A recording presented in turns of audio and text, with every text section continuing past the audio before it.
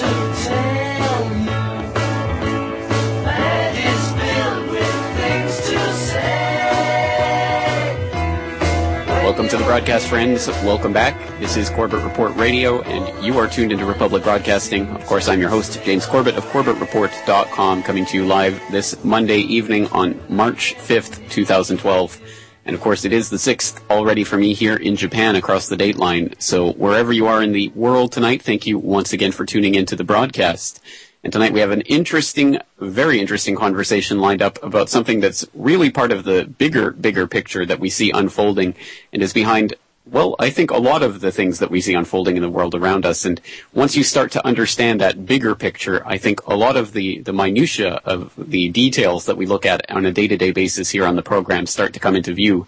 So what am I talking about? Well, I'm talking about a subject that we've broached on this broadcast many times in the past and that I've also looked at in a lot of my videos and other work through CorbettReport.com, and that is technocracy. And specifically, one of the main goals of the current technocratic movement, which is to institute and implement the global smart grid. So that's what we're going to be talking about tonight. And tonight we have a very interesting guest lined up for you. We're going to be talking to Patrick Wood, who is the editor of the August Forecast and Review at augustforecast.com. And he founded the August Corporation on October 11th, 1975. He's a registered investment advisor with the Securities and Exchange Commission. And the company initially offered portfolio management services to investors in the U.S. until 1980. And the August Forecast and Review is an excellent resource. He's also the author of numerous books on a range of subjects, including Smart Grid, the implementation of technocracy. So, Patrick Wood, it's great to have you on the program tonight. Thank you so much for joining us. You're entirely welcome. My pleasure to be here. Well, this is your first time on the broadcast, and we only have a couple of minutes here before the first break. So why don't you start by giving us the bullet point biography of Patrick Wood? Well, I started my search for my studies on the global elite back in the 1970s in partnership with a professor of economics by the name of Anthony Sutton. He was a research fellow at the Hoover Institution at Stanford, and we had stumbled across a group that we later identified as a key global elite pushing the new economic world order. And so we began to write. We began to study and do some original research and write about this group and about global elitism and the globalization process. And here we are 35 years later. Professor Sutton passed away, by the way, in 2002. And so I'm carrying the torch forward, so to speak, with our original study and pushing it forward, too, with my study now into the technocracy. And it seems to fit hand in glove, as we'll find out. I think we'll find out as we talk along here. But that's kind of it in a nutshell. Absolutely right. Well, I think, as you mentioned there, I think the technocracy is just such a key ingredient to the bigger picture that's unfolding and that you've been looking at for 4 decades now. And, of course, Anthony Sutton will be familiar to many of my longtime listeners, since we've highlighted some of his work before on such excellent works as Wall Street and the Bolshevik Revolution, Wall Street and the Rise of Hitler, Wall Street and FDR. Just some groundbreaking work that he's done on that and many other parts besides. So great to have someone who was involved with him in that research.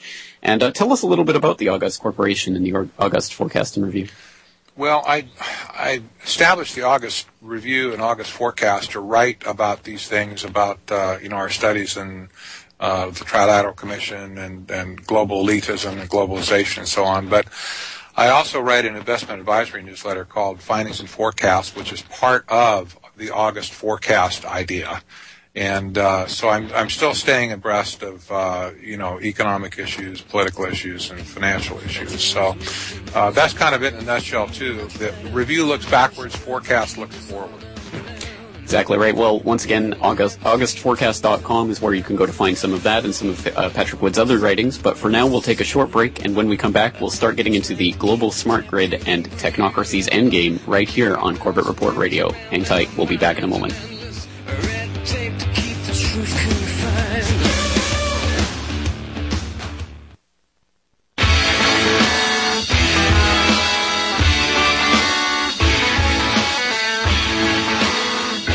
Welcome back to the broadcast, friends. We're here on Corbett Report Radio live on this Monday evening, going over the global smart grid with our guest Patrick Wood of augustforecast.com.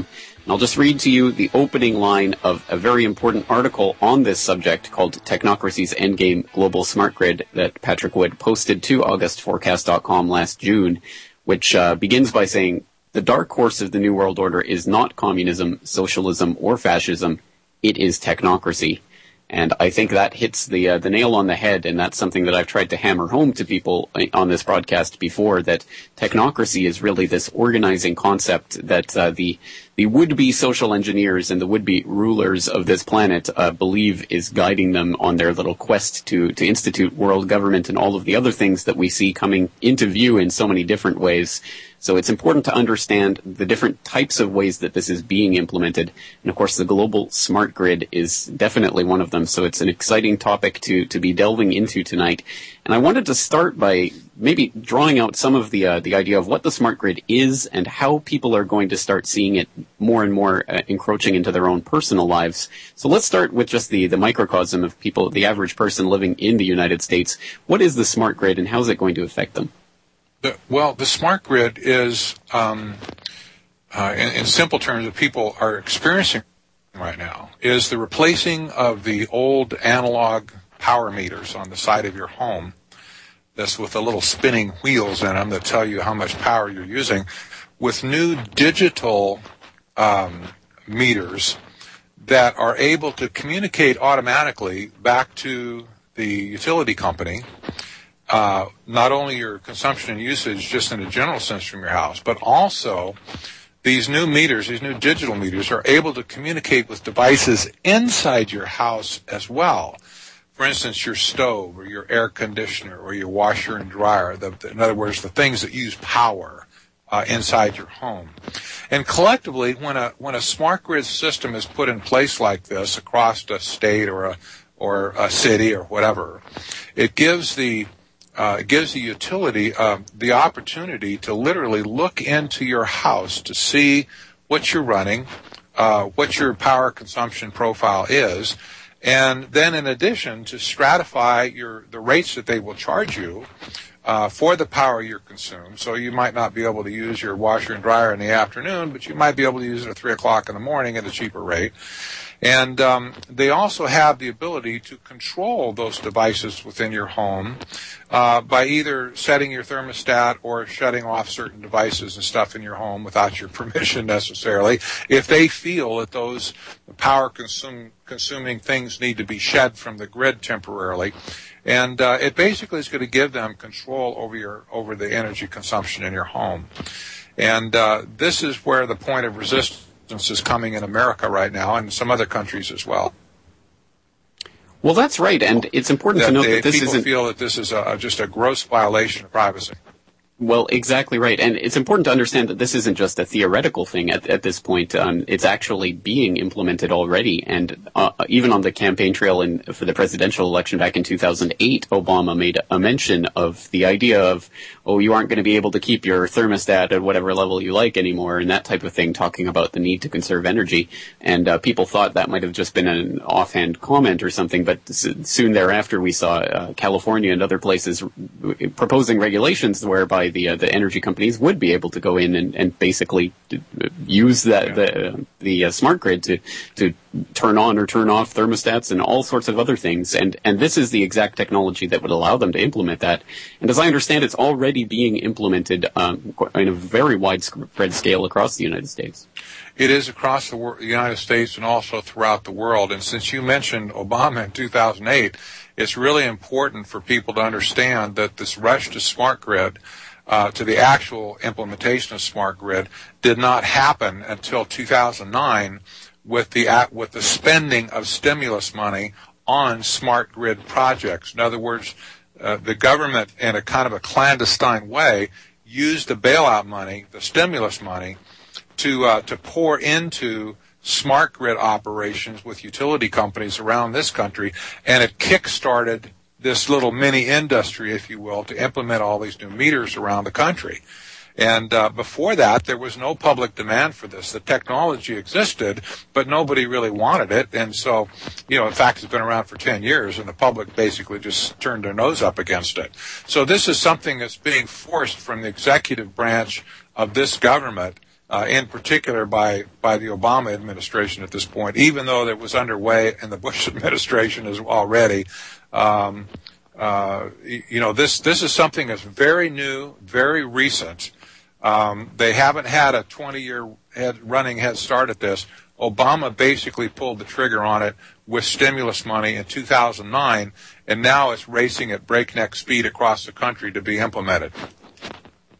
Unfortunately so, and of course the smart meters themselves are really just the thin edge of the wedge of the smart grid in total, and I think people are starting to see this with the rollout of various technologies with the wonderful adjective smart appended to them at the beginning to make it sound like some sort of great, wonderful technology that's going to save us. But as I understand it, I mean, as this technology gets more developed, it's going to be basically starting to wire all of our appliances and everything into a collectivized sort of Internet of Things that will start monitoring all of the various aspects of what's going on in our household. That is exactly the intent. And appliances are already being manufactured that have smart grid technology built into them. If you go down to your local Sears store or wherever you buy appliances from, and you look at the back of some of these devices and you talk to the salespeople, and you ask them, say, I want a smart device. I want one of those smart washers or smart dryers or smart refrigerators or whatever. And you go look at the back of it and you read the documentation and stuff, you'll find out that the things are pre-wired already, at least many of them are, to communicate with that smart meter on the side of your house, for two-way communication and two-way control. And if people don't understand how this is an invasion of privacy, you need to think about this for a second. If you're using your washer and dryer, they know about it. If you're taking a shower and your water heater's running, they know about it. If you're running your air conditioner, they know you're home. They know when you're not home by the power that you don't use when you're not home. So basically, they can get a picture of everything you're doing inside your house based on the consumption of power by the various devices that you have in your home. It's an absolute, 1984 style invasion of privacy. And just imagine if your energy profile got hacked by some computer nerd somewhere, or a neighborhood got hacked, they would know exactly when people are home, exactly when they're not home, exactly the kind of valuable appliances that they're running inside their home. They would know when to back the truck up to your driveway to pop the garage door to take everything out of your house. It's just a technology that is the end of privacy, basically. It's the end of privacy. Exactly right. And of course you raised the specter of Orwell's 1984, and Orwellian is certainly the adjective that pops to mind when I think about this type of technology. But then again, you and I have been immersed in this for some years, taking a look at this technocratic enslavement grid that they're slotting into place and understanding the scale and scope of it. But I think to the average person out there who might not be aware of these issues and the implications of these issues, they might just be looking at this technology as something different entirely. So perhaps we should go over the sort of PR rollout of this and what they're saying this type of technology is good for. Well, what they're saying is good for is that it will give consumers the ability to better manage their their power consumption within their home, like, be a good little citizen and play along. And they show the iPad application, that lets you dial in remotely and, turn this light off and that light off, start your washing machine, that sort of stuff. Control your thermostat, big whoop. But even if it gives you a look into it, you're going to pay more for the power that you use in the end. And nevertheless, they're going to know everything that you do and be able to set policies that will put constraints on you when you cannot use power in your own home. Well, I think that's really the point. It's not just the information itself, but also how that information can then be used in a controlling fashion. And I think the obvious thing to be looking at here is the way that whatever scare they come along with, peak oil or whatever type of energy scare that they come up with, it will be an excuse for the government to reach further and further into the average life of the average person in the United States and elsewhere around the world. Well, it is, and smart grid, the implementation of smart grid in the United States, just by itself, would be of concern to Americans, I think, just because, it's just something that we don't want the government to do in general. And most people, when they discover what just smart grid is on a local basis, nobody has a good feeling about it. I haven't run across anybody yet anywhere that said, "Oh boy, I can't wait to get my smart meter." Everybody's just like, "What? I don't want that on my house." And there is a lot of resistance and pockets of resistance around the country right now. But when you consider that the same thing is happening in other countries around the world at the same time with the same MO. In other words, stimulus money being used to jumpstart projects around the countries. You've got Mexico. You've got Canada. You've got Iceland. You've got European countries. You've got Great Britain. You've got countries in Africa. You've got Asia. China is rushing to it. You've got India is rushing to it. And it's the same smart grid tech, the same meters, the same idea is being thrust upon countries all over the world in the same time frame with the same money, pretty much under the radar of any citizen action group. And when you then look at some of the global organizations that are talking about a global smart grid that the United States would tie into, in other words, a larger smart grid where the United States would just be one element of it, you have to step back and ask the question, wait a minute, who is doing this and why are they doing it? It cannot possibly happen by accident. Exactly right. The same technology being implemented at the same time to the same specifications. It's almost like there's a global agreement in place already. And on that note, we'll take a short break and we'll be right back after these messages.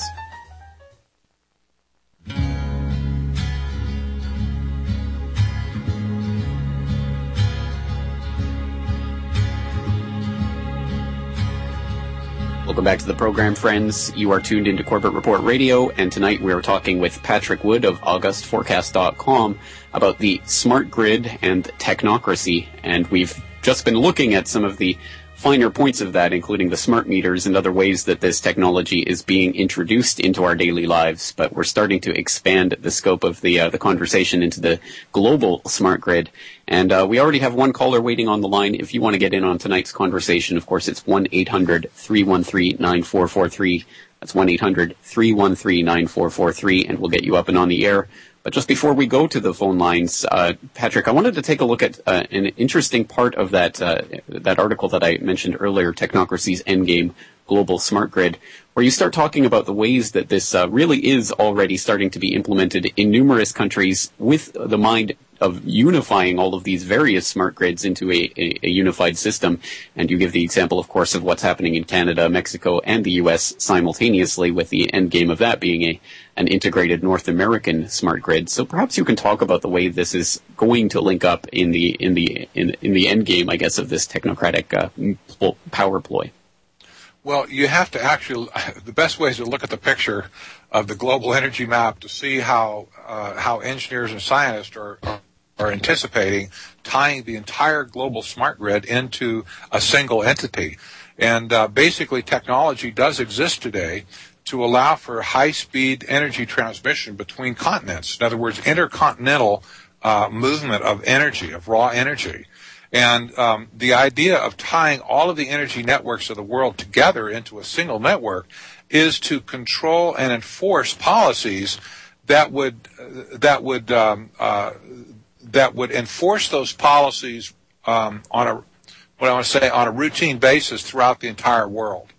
And this global energy network is clearly drawn out on organizational websites like the Global Energy Network Institute, for instance, GENI.org. People can go there and look at this map and say, who on earth dreamed this up? Well, in that particular case, the Global Energy Map was actually dreamed up originally by a very well-known, famous technocrat-type person by the name of R. Buckminster Fuller. And, they're enlisting engineers and scientists and organizations such as the IEEE, Electrical Engineers Organization around the world to build standards for this global network to be put together. This is not an idle speculation, is what I'm saying. It's actually underway right now, running in tandem with the national implementation of smart grid. They're planning on bringing this whole thing together into a single global energy management network. Unfortunately so, and of course the technocrats are always thinking 2 or 3 moves ahead in this global chess game that they think they're playing with our world, like it's their little toy, as Bob Dylan said. But on that note, let's turn to the phone lines. We have Chris in Las Vegas waiting patiently on the line. So Chris, thank you for your call tonight. What's on your mind? Good evening, James and Patrick Wood. I want to first apologize to Patrick. I may have caused him some misadvertisement inadvertently by describing him as Dr. Patrick Wood. And I certainly want to thank him and point out that his graphics on his little short 17.5-minute video at his augustforecast.com website show the interesting little clouds off to the left side of the smart grid depictions of the graphics that he uses, which allude to the cloud satellite network security system that links to the fusion centers of data assimilation here on America. And further, this particular smart grid scheme goes back much farther than we know. It goes back to the 1961 Strom-Thurmond National Defense Authorization Act. It coincidentally occurred simultaneously with the 1961 Kennedy Program, Public Law 87-297, the Base Realignment and Closing Activities, BRAC plan. And coincidentally, there are military aspects in the funding, although it comes from the DOE for the SMART scheme program to make, and I'm going to borrow one of your words, James, a panopticonic bars for wires prison out of everyone's home and couple it with a electronic weapons of mass destruction, psychological electronic torture system to be applied specifically to the inhabitants of that home, making every home a prison and a torture chamber for military rat experiments per 10-2358 USC. Well, there is absolutely no doubt that the powers that are capable with this type of smart grid technology, I mean, the powers that it gives the central controllers and technocrats is quite overwhelming. But do you have a question for Patrick? Well, I suspect Patrick is probably already aware of these militaristic plans to utilize this in a particularly offensive and abusive experimental fashion. But if they've not, I'd be glad to share some of the language from this act that I have highlighted if he's interested. Well, I'll tell you what. Why don't you send them all on to James, and James can send them on to me. I would certainly be interested to look at it. I would be pleased to do that. Excellent. All right. Well, Chris, we'll have to leave it there. We're coming up against the break. Thank you for the call. And once again, if you want to get in on tonight's conversation, 1-800-313-9443. We're talking to Patrick Wood of AugustForecast.com, and we'll be right back with more on the global smart grid right after this.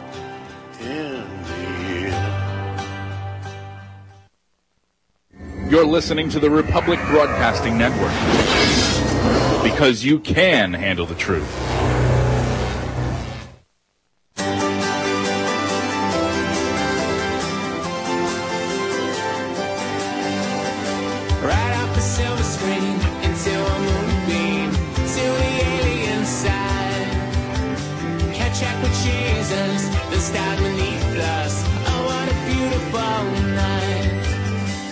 Welcome back to the broadcast, friends. We're here on Corbett Report Radio this evening going over the global smart grid, or what our guest Patrick Wood of AugustForecast.com has called Technocracy's Endgame. And I think this is an important point to draw out. We've been dancing around the word the whole night, and I would certainly hope that most of my listeners are already familiar with it. But of course, the question is begged in the title itself: what is technocracy, and what is the nature of this? And I would certainly hope that people would at least be able to guess at the meaning of that word from its roots. Obviously, something to do with technical aspects of engineers and that type of thing having power, and the power of government, i.e. technocracy, like democracy. Except in this case, I think most people would be surprised still to learn that this is in fact the name of an actual political movement that came about in the 1930s, and that there is an actual documented history to this. So, Patrick Wood, perhaps we can start moving into some of the history of technocracy and where this idea really comes from. Well, that's really necessary to understand what's going on today. And in the 1930s, in the heat of the Great Depression, there was an organization called Technocracy, Inc. It was the first time that the concept, the philosophy of technocracy really congealed into a physical organization. And it was wildly popular for a while because it offered a replacement, if you will, for capitalism, which many people felt had failed and died during the Great Depression. I can certainly understand how somebody might have thought that. We're kind of thinking the same thing today. But back then, the engineers and scientists figured that since capitalism had died and man had screwed the world up so bad that it couldn't possibly be repaired, they rather egotistically felt that they had the answers, as scientists and engineers, that the world needed to be managed according to people who knew what the heck they were doing. And so they actually constructed documents and a very careful architecture of what their society would look like. It was partially a political system. It was a philosophy. It was partly an economic philosophy. But together, it proposed a brand new engineered society that would be run by them for the good of us, for the good of all. And very pointedly, they stressed creating a system of balance where the consumption was balanced with the Earth's ability to produce resources, to take care of mankind. So they very much favored an energy-based accounting system that would measure prices instead of just supply and demand type price, would measure the prices of material according to the energy it took to create those items. And they envisioned, kind of a utopian society where everybody would get energy credits every month or every quarter, that they could spend their energy credits on whatever goods they wanted to buy. But when they ran out, they were out. They couldn't save them up until another period. They expired at the end of a period. The only problem with technocracy back in those days is that the technology did not exist to do it. In other words, they had early computers like with IBM, but they didn't really have the build out of technology that could achieve the far-reaching goals that they set down on their documents. And fortunately for us, in a way, technocracy fizzled by 1940. And everybody thought it died and it just went away. But alas, we find out now that it did not die at all. The philosophy has stayed alive in the halls of academia and is now coming back very strongly with the same principles, the same architectural design that was created back in the 1930s. And this is what makes smart grids so doggone disturbing, is because the requirements that were written in 1932 for a successful technocracy are the requirements that are being met today by the implementation of smart grid. And, exactly right. And one thing that I found particularly interesting about this that I didn't know actually until I read this article of yours, Technocracy's Endgame Global Smart Grid, once again available at augustforecast.com. I didn't realize that one of the key people who came up with the formalization of that back in the 1930s was a young geophysicist by the name of M. King Hubbert, who just happened to later come up with the peak oil theory. That's right. And it's a little bit more than just a casual relationship. M. King Hubbert was the only engineering talent in Technocracy Inc. in those early days. His the founder, or kind of the promoter, if you will, was a man by the name of Howard Scott, who claimed he was an engineer, but as it turned out in the end, he was not an engineer. He never graduated from any engineering school whatsoever. And he partnered up with M. King Hubbert to create Technocracy Inc. They actually were roommates in New York for a time in the Village. And they cooked this up together, and M. King Hubbard provided virtually all of the text that went into the original document, which was called the Technocracy Study Course, and that included the requirements for smart grid, if you will, the management of energy and energy consumption and conversion. This was M. King Hubbard's baby from the get-go intellectually. Scott just kind of rode along on top of it and, claimed some of the, guilt by association, if you will. But, yes, Hubbard did later go on to establish the peak oil theory. It became very popular in the 1970s when we had the big energy crisis back then. And now, today, Hubbard is actually listed amongst the founding fathers of many eco-movements, including, all the sustainable development / green / whatever movements, look back to M. King Hubbard as one of their heroes and, in a sense, fathers of the faith. So he was a principal from day one in technocracy and probably almost the sole guiding light for those early years. Well, I think you're exactly right, and I think you really hit the nail on the head with the invocation of the word faith, because I think there is a very real religious aspect to this, which we can perhaps get into a little bit later. But on the idea of technocracy itself and the founding principle of being able to issue these energy credits and all of this as a way of controlling society, obviously that appeals to the people above the technocrats, the people funding the technocrats, who have their fingers on the levers of power and the creation of money and all of the other ways that they can manipulate society. So I'm sure there are many genuine engineers and people in those fields who truly believe in the power of this idea, but it's the people who are puppeteering those who like the idea of control, I think. And I think you're exactly right to locate that in the green movement that has sprung up in recent years, because we see the exact same ideas now being implemented, just in a slightly different context, talking about carbon allowances. So, for example, back in 2009, Lord Smith of Finsbury argued that everyone in Britain should be given a personal carbon allowance. And we've seen this idea come up time and time again. So I think you're exactly right. We're seeing the same things that being proposed right now as were proposed originally 80 plus years ago. Yes, and let me give you some historical perspective here.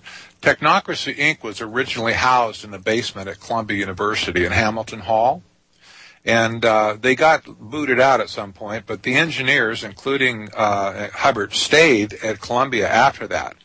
And technocracy fell out of favor nationally, but conceptually, technocracy, the philosophy, continued on at Columbia University. In 1968, we find a young university professor at Columbia University, the same place, by the name of Zbigniew Brzezinski, who wrote a book called Between Two Ages, America's Role in the Technotronic Era. That book springboarded Brzezinski into a partnership, if you will, with David Rockefeller to found the Trilateral Commission in 1973. That was his seminal work at the time. We had no idea when he said technotronic that he was talking about technocracy. Sutton had no idea of this either. And until about 5 years ago, when I started studying technocracy, I put two and two together and said, holy crud, this is the same stuff. I had to go back and reread his book again to confirm this after I understood about technocracy, and I said, this is the same diatribe that they had in the 1930s.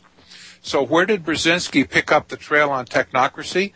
At Columbia University. Where did Columbia University get it? From the original technocrats that were housed in Hamilton Hall, whose engineers just continued on as senior professors and stuff at Columbia after Technocracy Inc.'s demise. Are you following my trail with me? Did I explain it correctly? You did to me, at any rate, and it is, I mean, it's just flabbergasting. The further you dig into this and the more layers of the onion you peel back, the more you just want to cry, because absolutely, it's all the same characters that we've identified in so many different fields in sort of disparate ways, but they're all connected through this ideology, which I think in a cynical way is being used by the would-be social engineers as a way of implementing a control grid. I think that's ultimately what it's about, and certainly technocracy provides that idea, and it's something that I think, of course it was formalized in the 1930s through Technocracy Inc., but I think you're right to allude to the fact that it had pre-existed as a sort of a philosophy in the ether, as it were, for quite a while before. We could at least look back to people like H.G. Wells writing in the early part of the 20th century about the Freemasonry of science and the brotherhood of engineers and all of that kind of stuff, as if this was going to be some wonderful thing, when, of course, really at base, he was just a eugenicist who believed that there was a certain group of people who just deserved to rule over the rest of us because they were so much smarter. Exactly. You've got the idea in 1973 when the Trilateral Commission started to write. They wrote extensively about creating a new international economic order. That was their phrase, and it was throughout their writings. And Sutton and I wrote about that quite extensively. We didn't really know new international economic order. Well, what is that? Rearranging the deck chairs on the Titanic or whatever. We really didn't understand it, but now with the additional understanding of Technocracy Inc. from before, we now have to ask the question, when they said they were going to create a new international economic order, did they mean a new order according to Technocracy? You see, that's the big question in my mind right now. Are they marching to a technocratic, drum all these years? Have they been trying to create a green economy that would replace the so-called brown economy? Where it would be run according to energy, according to distribution and consumption of energy, where they would have control of the entire world based on that new economic system. And the way it looks now, with the implementation of smart grid, for instance, that this is exactly the plan and has been the plan since the early 1970s. It's just being executed now, finally. Exactly right, and we are, as you say, at that point where technologically the technology itself is catching up to the ideas. And what I find most worrying about this is the way that technocracy, I think, is really being reintroduced to the public in different guises. So there's the green movement for one section of the public that wants to buy into that, and how we have to have these carbon allowances to save the earth, or whatever they want to say this week. But there's also other ways that this is being snuck in the back door, I think. And I'm not sure if you're familiar with things like the Zeitgeist movement based on this popular online internet video that came out a few years ago, but it has become embroiled with something called the Venus Project, which goes back to this French engineer who has these wonderful gleaming schematics of plastic cities that are going to be built and function like perfect utopias, because they don't rely on money anymore. They rely on a resource-based economy, and it just seems like it's the exact same ideas that are being basically ushered in for a new generation of people to buy. Well, I can tell you Zeitgeist and the Venus Project are 100% knockoffs of Technocracy. And I have had arguments with both Technocrats and Venus Project people who swear that there's no connection. But if you just read it, look at it, you laugh, because a fifth grader could have taken the text, rearranged the words a little bit, and come up with something different, but it says exactly the same thing, exactly the same stuff. So it's a knockoff, a knockoff of Technocracy. And there are other groups, I have to say, other than that, around the world who are proposing these ideas and swear they have no connection with the original Technocracy, and they might not. Who knows? They might not have any direct connection. But that's where the ideas came from. That's where they were architected originally. I don't care how they got it. It's the same stuff.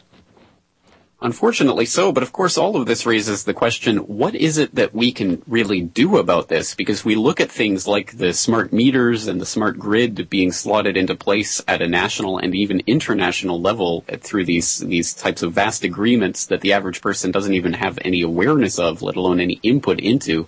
So it leaves the question, what could the average person do to start to combat these different ways that Technocracy is trying to implement its global smart grid?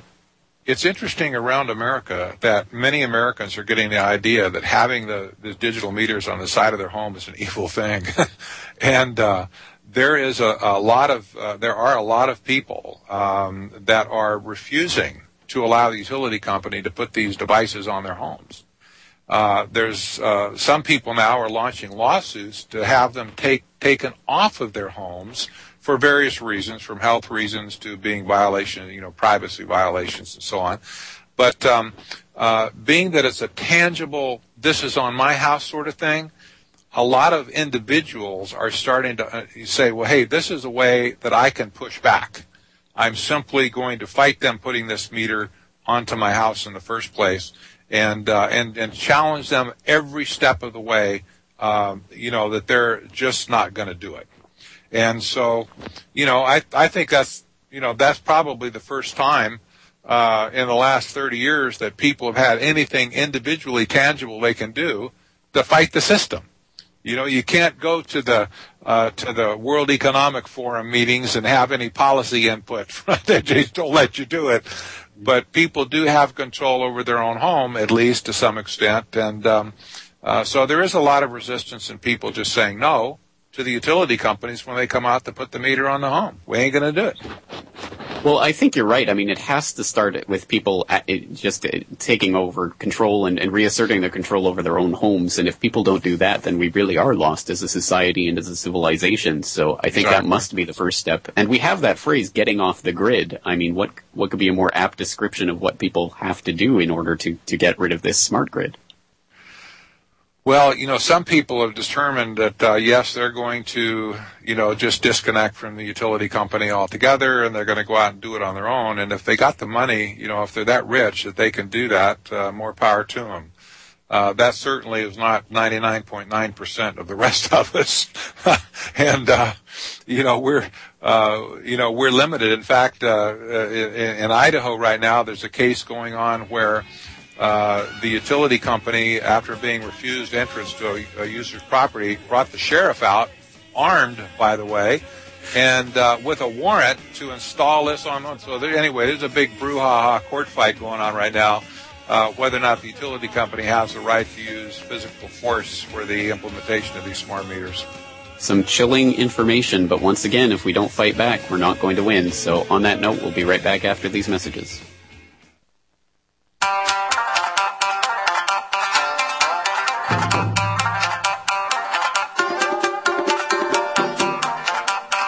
Welcome back, friends. Welcome back to Corbett Report Radio. I am your host, James Corbett of CorbettReport.com, broadcasting to you all the way from out in the land of the rising sun here in the sunny climes of Western Japan. And just on a slightly different note from tonight's conversation, I just want to thank all of those people who put in their orders for the 2010 Video Archive DVD that is now available for purchase through CorbettReport.com. I had a bunch of orders this weekend, so all of the orders that came in by Monday morning Japan time got mailed out yesterday, and there will be another batch going out later this week, and of course I'll send an email to each person as I ship their copy out. So once again, thank you so much for that and supporting the work here at CorbettReport.com. But returning to our conversation with Patrick Wood of AugustForecast.com, we've been talking about the smart grid and the technocratic movement behind it and all of these really overwhelming aspects. But again, we've been returning to the question of solutions and how people can really fight back against this system. And of course, it does come back to taking control of your own home and asserting your own rights and your own ability to determine what happens in your home. Of course, that's really what fundamentally it all boils down to. The would-be rulers can make up whatever agreements and ideas they want at their World Economic Forum and other such venues, but if we don't go along with it, then it cannot be implemented. And I think, as always, forewarned is forearmed. So I think knowledge is power when it comes to issues like this. And if we don't understand the history and the specific instances of what we're fighting and who is behind it, I think we'll be lost forever. So on that note, Patrick Wood, what resources would you recommend on this for people who are really just becoming familiar with this subject but would like to learn more? Well, first and foremost, I would recommend that people go to AugustForecast.com and read my section, the papers there on technocracy. There's several, and they will find that those articles are footnoted, and there's links and stuff for other resources where they can springboard from there into more, into other articles, other websites, other books and stuff, and so on. If they want to go deeper, they can. If they don't want to go deeper, at least they could just read the papers and get in an hour, probably get a smattering of exactly what's going on. But that's as good a place as any to start, some concentrated information on technocracy. And my research on Technocracy Inc., by the way, took me all over the place. I even went up to Edmonton, to the University of Alberta, to find the largest university archive of material from Technocracy from the 30s. Spent a week up there and went through some 150 boxes worth of original documents to understand it. And I share a lot of that research in my articles and papers and stuff that I have on augustforecast.com. Very interesting. Well, as an Albertan myself, that is interesting information. And tell us a little bit about your book, Smart Grid, The Implementation of Technocracy.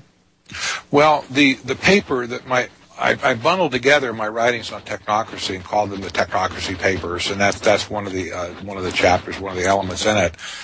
But when I started studying technocracy and saw how it fit into this new international economic order, I was kind of on a tear to start presenting it in a way that people can understand it, linking it to something that they already knew. It's not easy to do, I have to say, but, because nobody really knew anything about technocracy in the first place. So my goal was to try and present this whole topic in a context that could be understood through the history that we do know and through, current events that we do know and understand. So if I hit the mark on it, great. I'm not. It's just a difficult thing to do because it was so brand new. Well, my hat's off to you for trying, because this is such an absolutely foundational concept that people really need to get their heads around. So I'm glad that you are raising awareness of this. Once again, Patrick Wood, augustforecast.com. And, of course, the links will be in tonight's show notes at corbettreport.com/radio. Also, on a programming note, I will not be on the program tomorrow. There will be someone else sitting in as Republic Broadcasting goes through a pledge drive. I will be busy interviewing Stefan Molyneux for the website, so stay tuned to corbettreport.com for that. I know a lot of people have been asking me to have Stefan on, so it should be an interesting conversation. On that note, talk to you on Wednesday.